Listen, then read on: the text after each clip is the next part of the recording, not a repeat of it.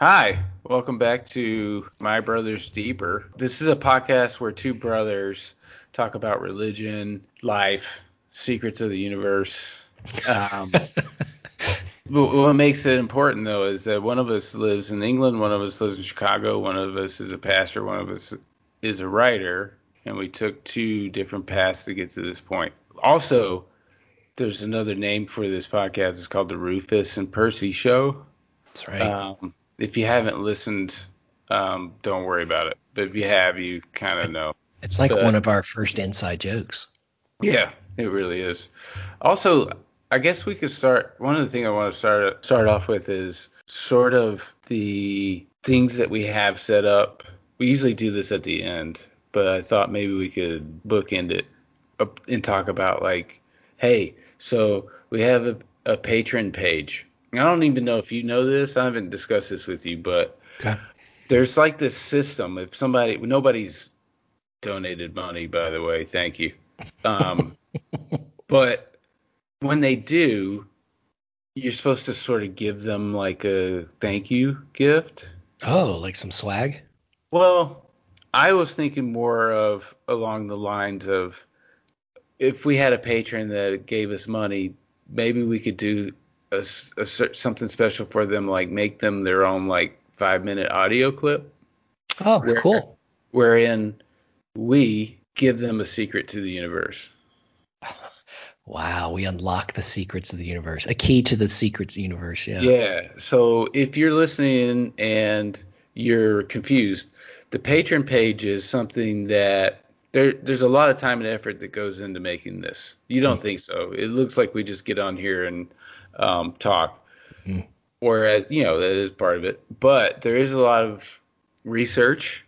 We Mm-hmm. always but we do always joke that we don't do any, but we do some. There's also like putting together the podcast. There's Mm-hmm. also like we both do social media. There's some time and effort that goes into it. And we would like to somehow get compensated for it. The patron page is not really about that, but it's an effort to sort of make it worthwhile for us. It is worthwhile, but Yeah, anyway, I the, think the it's a thing way. is, It gives us an opportunity to spread the word. It gives us an yeah, opportunity to reach more people, and that's what the patron page can allow us to do. yeah. So if you Also, believe in what we're doing, or you get any sort of benefit from it, then it's something that we'd like other people to experience as well. yeah, and there's also we're looking for advertising. So if Yes, we're anyone willing is, to sell ourselves to the man. yeah, or yeah, whatever you're selling, we will. Well, we're not gonna, We do have there's we a do have line. standards. Yeah, there's a line that can be crossed, Yes, we'll and have we standards. will not do certain things. But anyway, so we can probably come back to that at the end just to remind folks. Right. But we left off last time. We were talking about sort of like an evolution of thought, let's say, about something important in your life or your life's work. I'm a big proponent of things change, right? And the only thing that's certain in life is death, taxes, change. Like Mm, I think change is like the biggest thing in life, and definitely. things change. We change. We like to think that we the leopards don't change their spots, but maybe that's true. But that's a leopard. It's not a human, Right. Or you can't teach a dog new tricks, right? Which is a but you can. dog. Yeah, you Yeah, can. Dogs are adaptable. yeah. So I talked a little bit about how I sort of had like an evolution in my thought of religion Hmm. last time about like how I went through a phase of like being bored by it, being Hmm. intrigued by it, being frustrated by it, and then coming to a point where I had reconciled all of that and found the importance of it for myself. Right. And we talked a little bit about how you sort of had some crossroads as well in your sort of pastoral. I don't know if Hmm. that's right. Pastoral life is Yeah, pastoral. That makes different, right? Pastoral uh, is like there's something no, along the pastor. well, no, you could say that. I mean, pastoral, there's no I, but pastoral, ministerial Yeah, life. Yeah. yeah. Yeah. What would be one of the first things that you would say was like kind of like a thing that changed you? Well, changed for me, you mean, Yeah. like over time? Yeah. It's interesting what you were just saying there, though, too, in regards to change being a constant. And I think that kind of is where I want to start, because for me, like when I really began to find faith and begin to express faith, it was something that was just incredibly definite for me, something that was very powerful, something that was incredibly convincing. And so for me, it was hard for me to imagine that other people wouldn't be captured by it in the same way. Because I think one of the fundamental pushbacks that I would get from people is, people don't change. Like you can't say that you've become a different person, or that you have some sort of transformation, because people basically are the same. They might do some different things here. They might, for a time, have different patterns, but basically people are who they are. And that's fundamentally goes against not only my own experience, but what, similar to you, I believe about people and about humanity in general, is that people can change. In fact, everyone is changing. Like there's this great story where I worked at this church one time, and the pastor of the church was about to celebrate his 25th anniversary.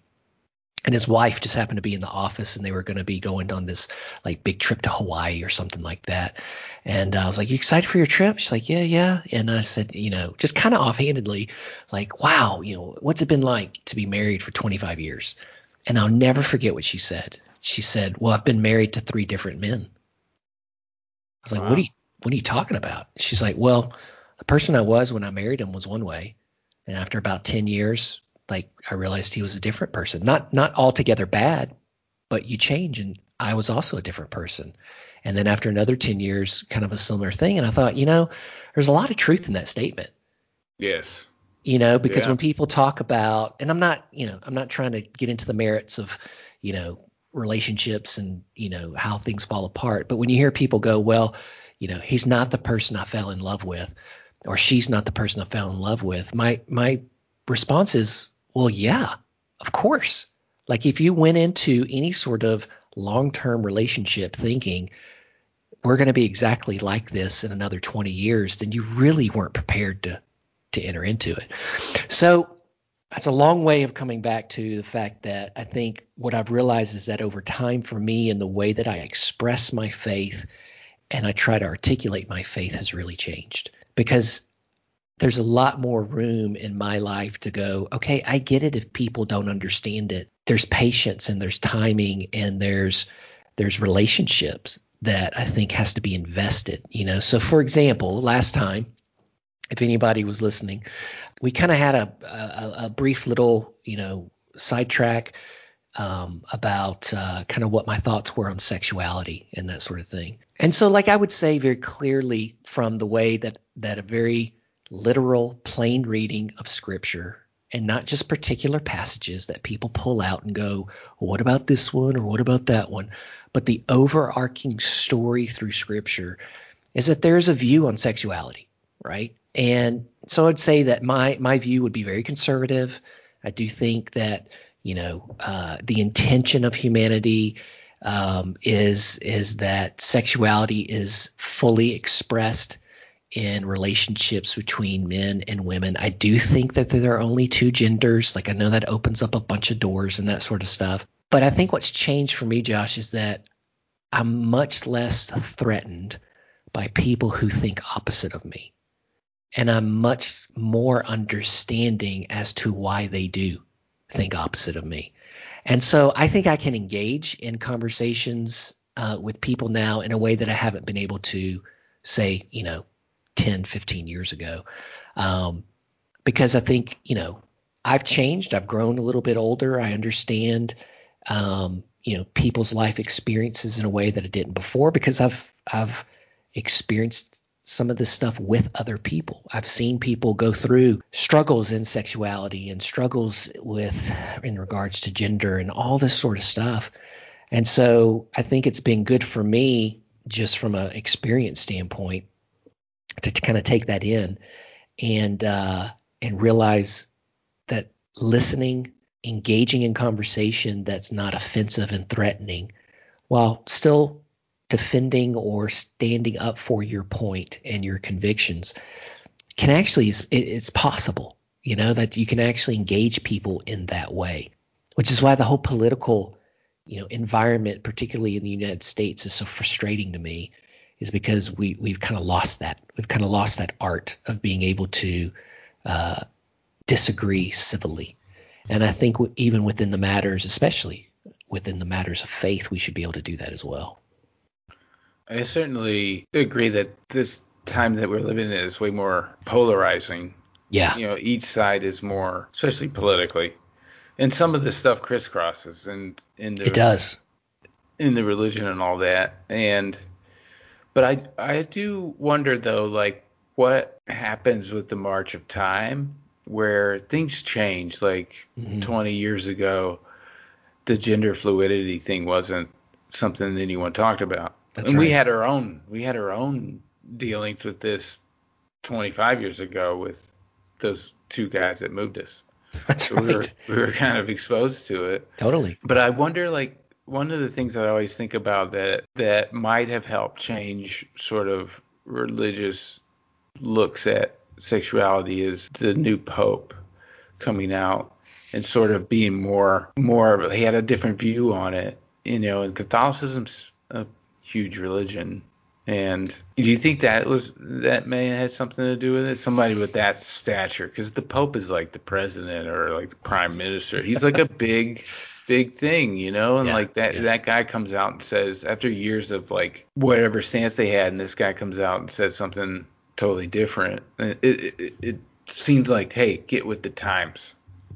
Yeah, I think I'm sure that's had some impact for sure. I mean, practically speaking, like if you're an incredibly devout Catholic, what your theology says is that when the Pope speaks in the office of the Pope, so not like when he's speaking with buddies like having a beer, but when he's speaking from the office of the Pope, he's actually speaking for God.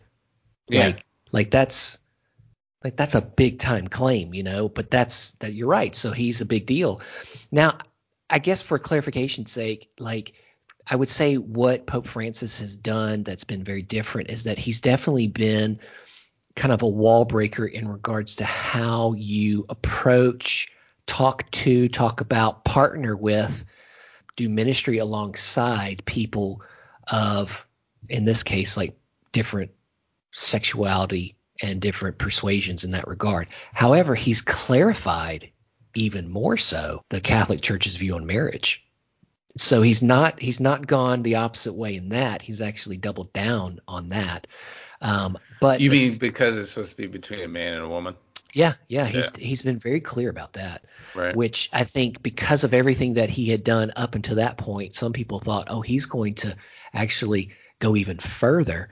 And he didn't. So from my perspective, like I respect the fact that he's able to go, listen, here's what I believe. Here's my theology. And I think anybody who's worth their grain of salt in regards to when they say, here's what I believe, what they're really saying is, this is what God has said, and I believe what God has said. If you've got a problem with what it's saying, you really have a problem with the God that I serve more than anything. I'm not trying to be offensive. God's words are the things that are offensive. So he said, like, this is what I think God says, but just because I believe that, and that's God's plan, it's not that I then have to be mean to people, or I have to deny them their rights, or I have to in some way ridicule them or make them less than human, because that's the other thing, Josh. I think what I've learned over time and what I've realized is that, like, in order to truly practice your faith, you have to take a holistic approach, which demands there to be consistency with what you believe. And so if on one hand we're saying, okay, listen, this is how sex is defined, this is how marriage is defined, we also have to take the exact same set of words and go, but right at the beginning of the story, God clearly says that all people are created in his image, which means we all have value, we all have dignity. Not one person is more or less important than the other. If that's the case, then regardless of how people are living their life, there's still value there. There's still what I would say, something redemptive about that person. I mean, I literally remember, this is connected to what I'm saying, but it's going in a bit of a different direction. I remember the day 9/11, right, happened, 2001, and I was literally driving into work. I worked at this church in Dallas, Texas. And I remember, obviously, everybody was shocked. We're watching TV. And then shortly afterwards, I don't know if it's the same day or a few days afterwards, I remember the whole staff for this church. It was a rather large church. We got together and had like this prayer meeting. And at that point, Osama bin Laden's name, was being connected and thrown around and all this sort of stuff. And I remember one of the guys, Josh, like during what was meant to be a holy moment of prayer, of asking God for help, he said something along the lines of, God, if we could just find this terrorist Osama bin Laden and we could just kill him. And I was just sitting there going, hang on, wait a minute. That's not right. Yeah, he's done something wrong and there's justice that needs to be doled out for that. But my goodness, like, this is a human being and we should be praying for him. We should be hoping that something changes in his life. And I think I've learned over time, as we all do, that a holistic approach, a consistent approach has got to be applied as you start talking about some of these issues here. Talk about the power of prayer, though. That prayer was answered eventually. It's true. Yeah, I don't know if it was because of that guy, but yeah, it definitely was. I mean, if you look at history, for sure. One of the things, though, that is interesting to me, though, you talk about how the Bible starts off that everyone's made in God's image, and yeah, there are LGBTQ folks who are Christians. Absolutely. They go to church, and obviously they're not trying to be cured of anything. They just feel, hey, man, there's a place for me here. And I know it doesn't say that in the scripture, but you can't deny me that. So that's another sort of weird thing too, right? Yeah, I think again, it's not weird. I don't mean weird, but I'm just saying like weird for you or someone who thinks, because it's not weird to the people who believe, and no matter what their sexuality is, right. It's just natural. Yeah, there's definitely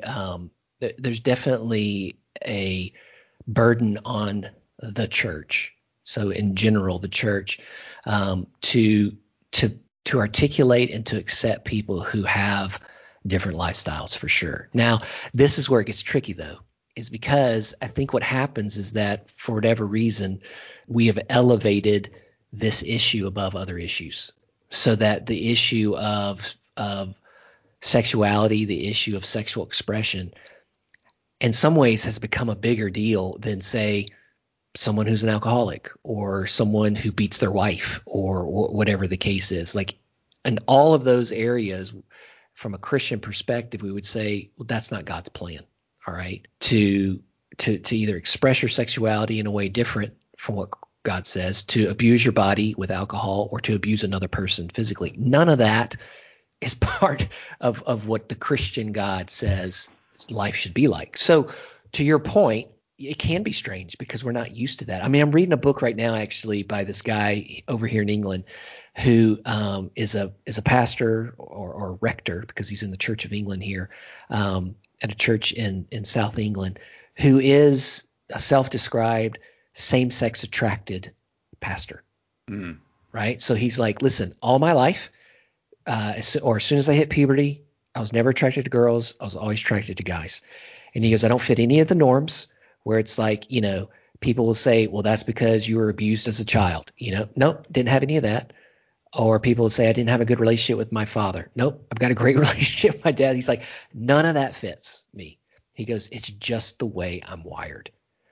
So what's beautiful, though, I think about what he's writing is that he does an incredible job of saying, okay, listen, I'm still going to align myself in among the standards that God's word, scripture, the Bible, lays out.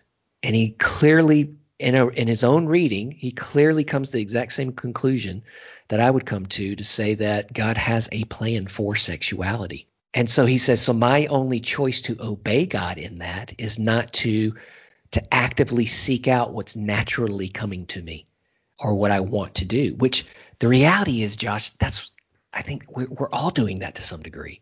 Like if we were all to give into our base desires and we just were completely give into, well, I want it, I'm going to get it, the world would be absolutely chaotic. Like we all in some ways exhibit self-control. So what he's saying is my self-control comes from higher power or higher standard.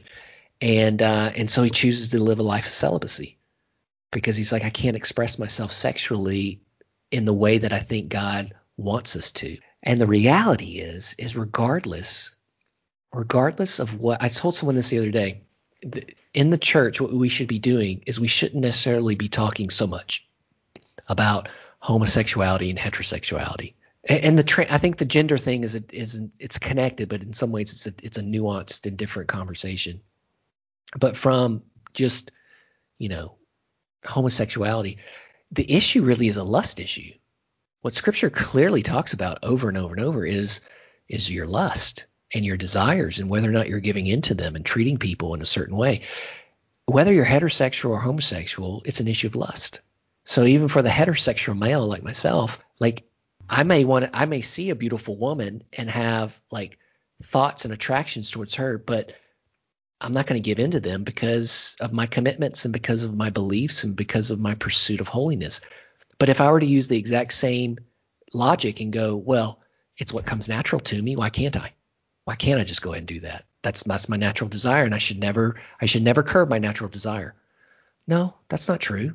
That's not, one, practical, two, it's not healthy. And for people who follow faith, it's also not spiritual. I think that I am well aware of that part of the Bible where it's talking about curbing your appetites and all that stuff. But I feel like when you're not hurting someone, like I get it. Like I am a firm believer that it's all chaos. I don't know if I'd say firm believer, but I do think most of the universe is chaotic. And we as human beings, for some reason, have tried to organize it in our minds so we can stay sane. So, and we try to control things, which I think that after a while as a human being, that you can't really control things. Mm-hmm. But I think that there is something to be said about, like, there is a sect of people who do that. I mean, they're not out murdering and raping people, but like they're out there, they're not hurting people, but they do give in to their desires. And I think that can be healthy, but I wonder if that's just because you said it a couple times about like making sexuality a bigger deal. I wonder if that's just a cop out, because like these people who, we talk about 20 years ago and they're still struggling with it. There's still people in the closet, and it's a tough world for these people. Sure. Yeah. So I just feel like if you're saying for some that, of them, I think for some of them, it's not a tough one for all of them. But if you're saying that, we're making sexuality a big deal, I mean, I think the world makes it a big deal. I think fear makes it a big deal. Yeah, in no way am I trying to diminish that it is a big deal or that people struggle with it. What I'm saying is, from the church's perspective, I think we have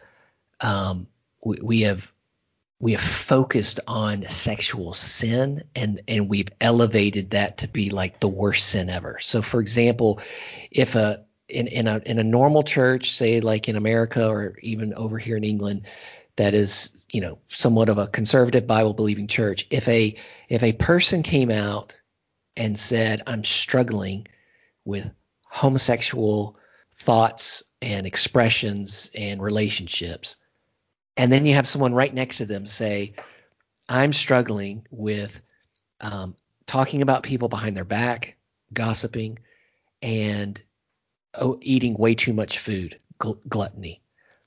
Most churches, quite frankly, and this is not right, but most churches would say, well, the sexual sin is more serious, or at least if they didn't say it, they would act that way.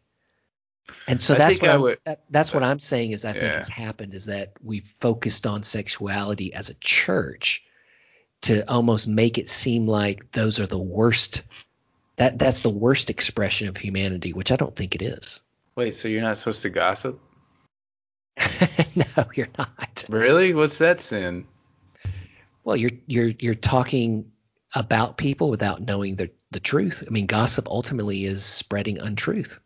Is there another name for that sin, or is that what they call it? They don't call it gossip, right? Yeah, that word's found in scripture. Really? Yeah. All right. Slander is in there. I mean, Right. so yeah, it's. I mean, there's a whole section in this letter to James in the New Testament that talks about how you're supposed to use your mouth and words, and that's definitely a part of it.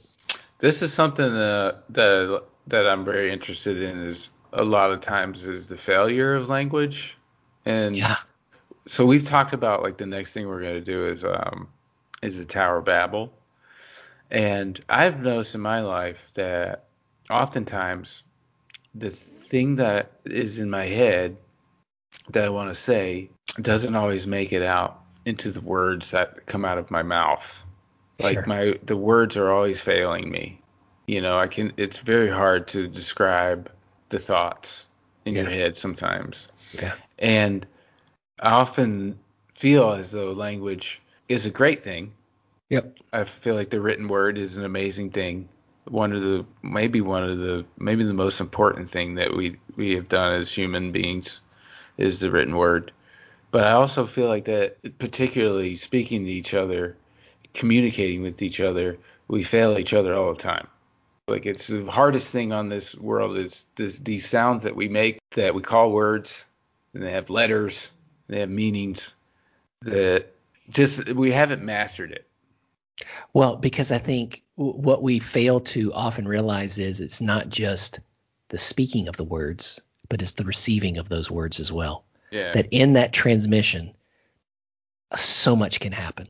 yeah, You know, like even around our offices here, like as a staff, we talk about how we can never communicate enough. You just can't. I mean, there have been times, Josh, where I felt like I have been absolutely crystal clear, repetitively, vocally and in written word, and yet somebody will come and go, I didn't know about that, or I didn't hear that, or that's not what was explained. It's like, yes, it was. Like, what else can I say? What else can I do? Um, and I've just gotten to the point where it's like you just have to continue at it.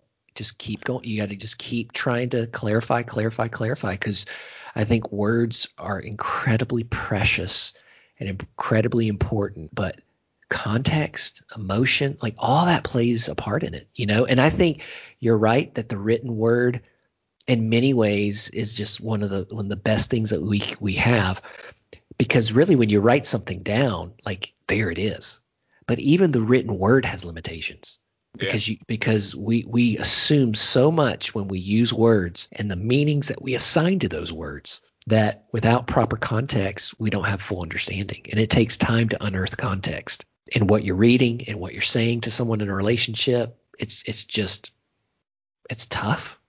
Yeah, it covers all aspects of your life. It does. It Work, like absolutely I've had, does. you have jobs where no one communicates and you have no idea what's going on, and Yeah. the place that you're working at is worse because of that. And also, and like the key thing with successful relationships with people Hmm. is is communication and saying the things that you want, or saying the things that are difficult.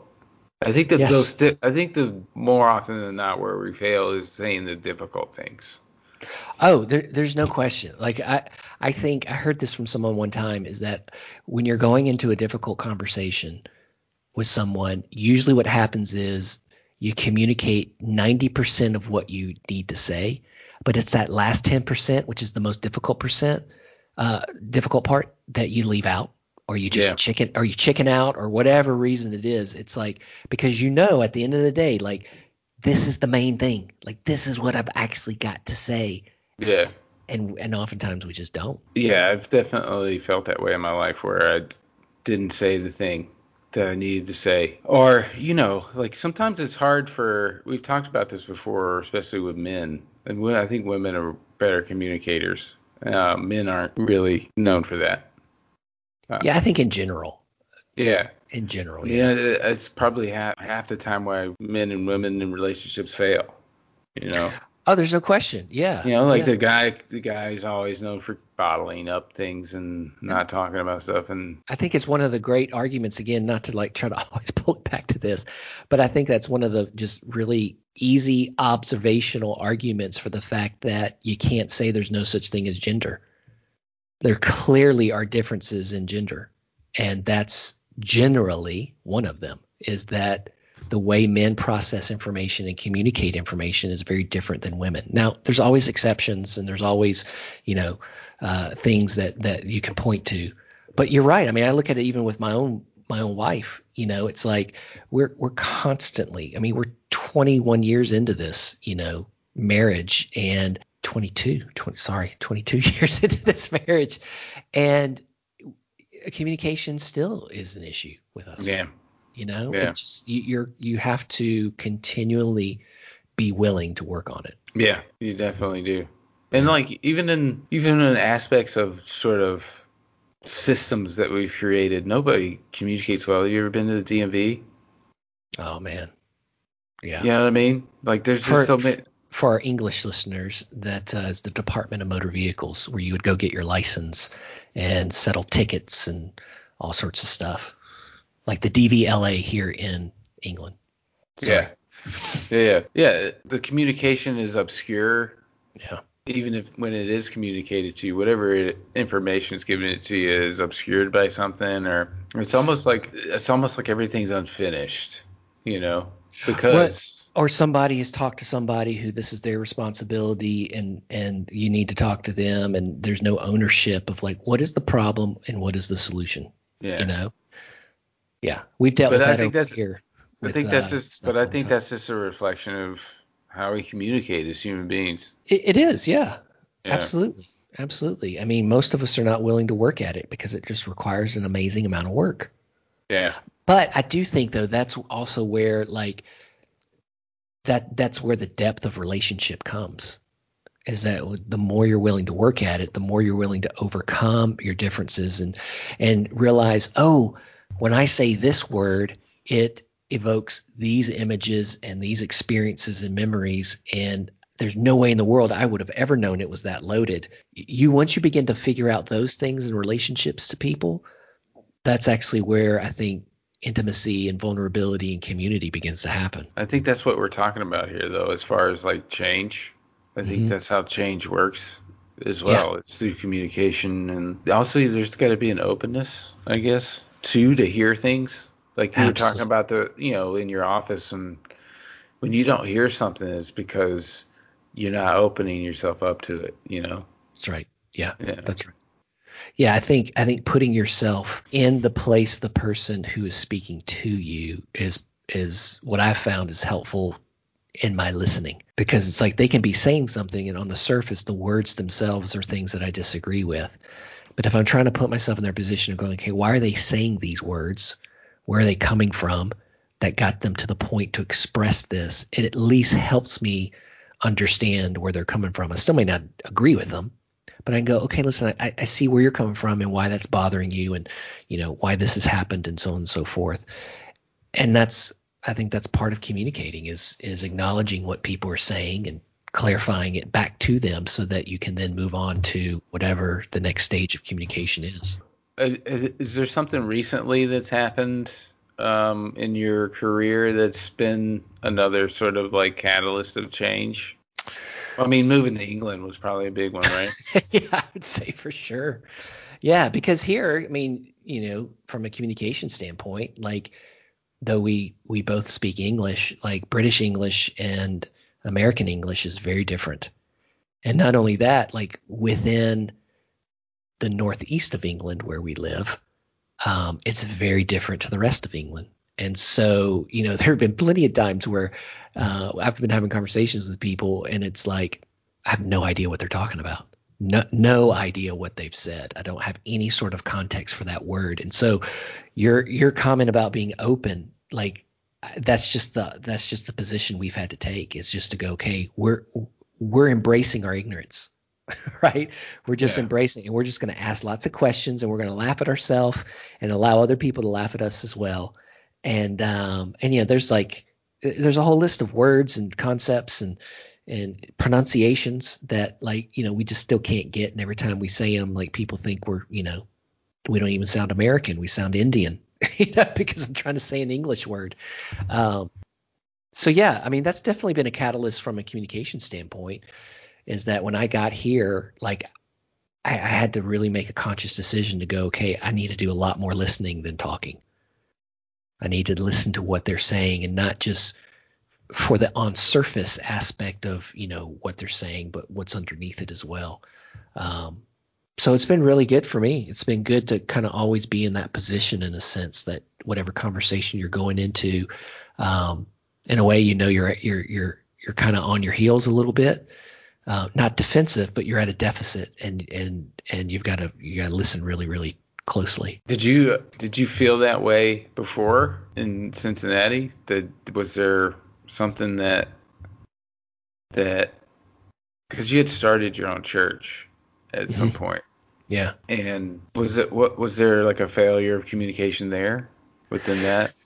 Yeah, I would say so, for sure. And, I think as hard as we tried, and as we would look back on things and we would say, I don't know what we could have or would have done differently. Obviously there was lots of things we could point to say that was a failure. We went through lots of changes in leadership. We started meeting as a church with, 4 couples, and eventually all of them except for Candace and I left the church.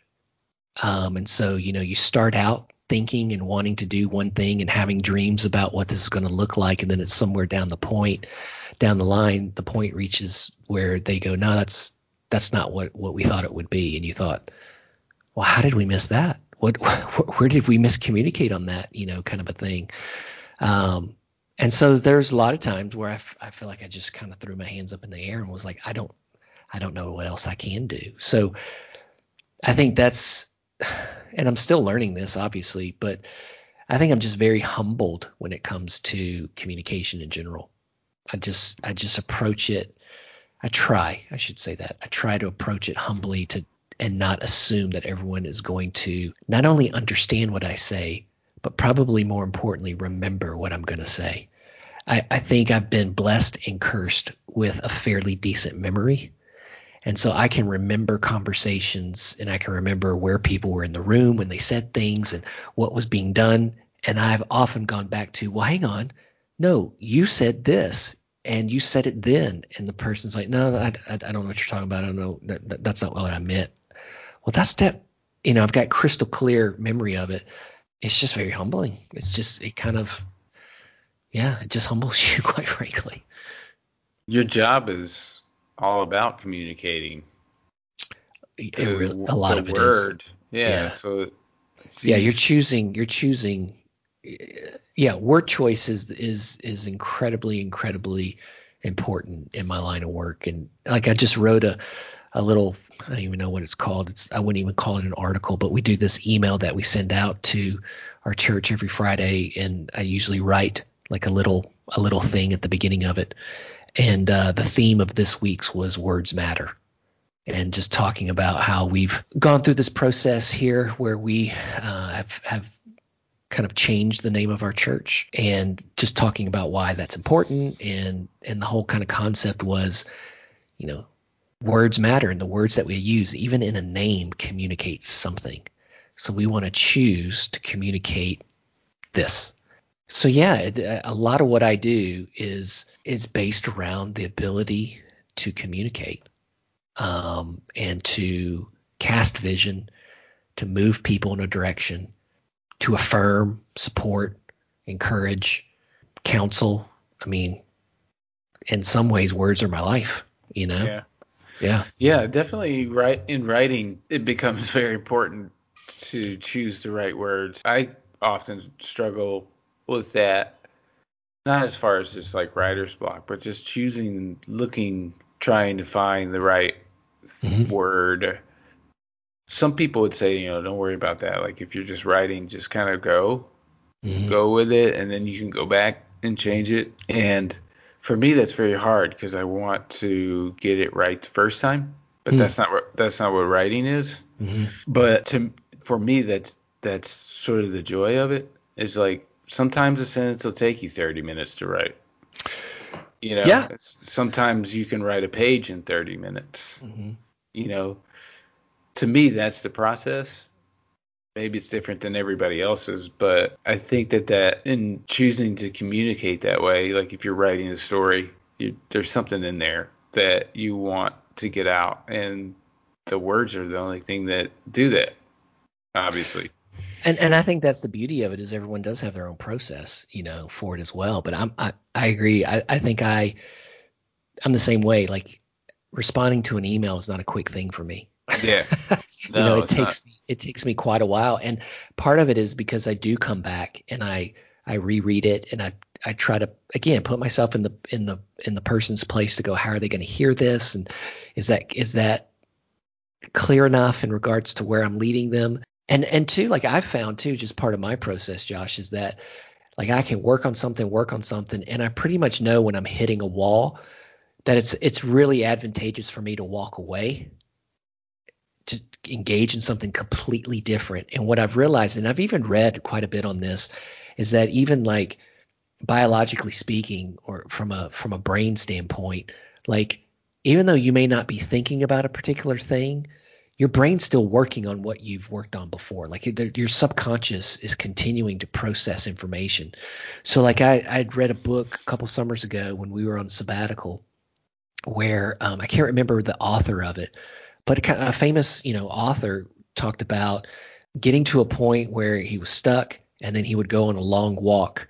And it was in that long walk when he would come back that he'd kind of feel refreshed and something was unleashed, And I thought, oh, that's really, really good. And then the same guy said that what he does in order to jumpstart the process the next day is that if he knows exactly kind of where he wants to go with the story, he'll kind of write 90% of it and then stop, so that the next day he can go ahead and do that 10% as a way to kind of jumpstart his brain.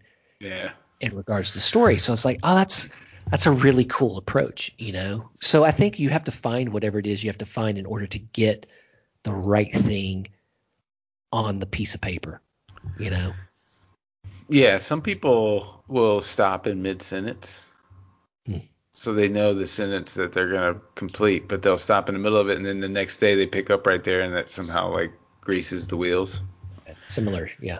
But I wonder, so the next thing that we're going to talk about, not in this episode, but the next episode, is the Tower of Babel, which is great in regards to communication. Yeah, because that's. Do you think that there were people taking walks trying to figure that out? Probably not. Right? Well, I think what we'll find is that we'll realize both the value and the danger of language in that story. Because if you have too much uniformity, it can be dangerous, which means if you don't have enough diversity, you're missing out on something. And I think that's part of where the story ultimately leads towards. But also, that was a problem, right? There are all these different languages. No one can understand each other. Is that part of it?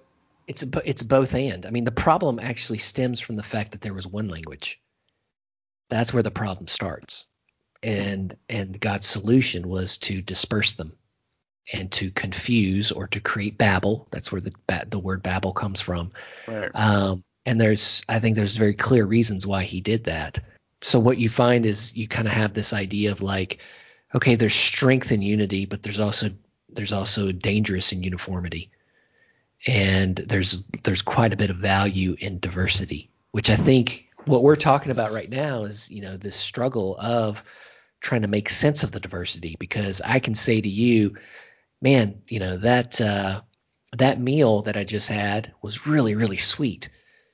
And depending on the context, you might think I'm saying that the meal was awesome, or you might be thinking that the meal was actually very sugary. Right. So it's like that diversity of language, while on one sense can be incredibly rich, is also very, very challenging as well. But I think what the Tower of Babel does is it gives God's perspective on that, and maybe the reason why he chose to do that. So that's what we'll get into next time. I have my own things that I'm going to add to this Tower of Babel, and a lot of it has to do with a sort of like a neo punk science fiction novel called Snow Crash. Okay. I won't give anything away now, but the Tower of Babel plays in very heavily into this world. It's cool. And we'll get into that though next time. So I think we're come to the end of I don't know if we actually sort of like, this was a different sort of format that we did for ourselves than we did for our parents, because a lot of our parents' stuff was based on sort of memory. Yeah. And this one really didn't take that turn. It was something different. Yeah, it's more kind of perspectives, which I think, again, is a little bit close to the heart of, why we started this. Like, we talked about the idea of, like, as we've gone through all the memory stuff, it's been kind of cathartic. But really, I think the heart is, like, we know we started from the same place, but we've ended up in two different places. And yet, despite that, there's still a lot of overlap and a lot of similarity, but different perspectives on, the way we see the world. And so I think that's kind of what this podcast has started to be a little bit, is like, okay, here's kind of where I'm coming from. Here's where you're coming from. Let's interact. Let's push each other. Let's challenge each other to say, well, what about? How would you answer this?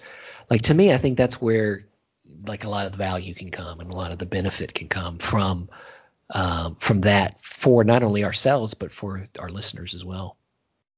Yeah, that's exactly what I had planned. You're a genius. Yeah.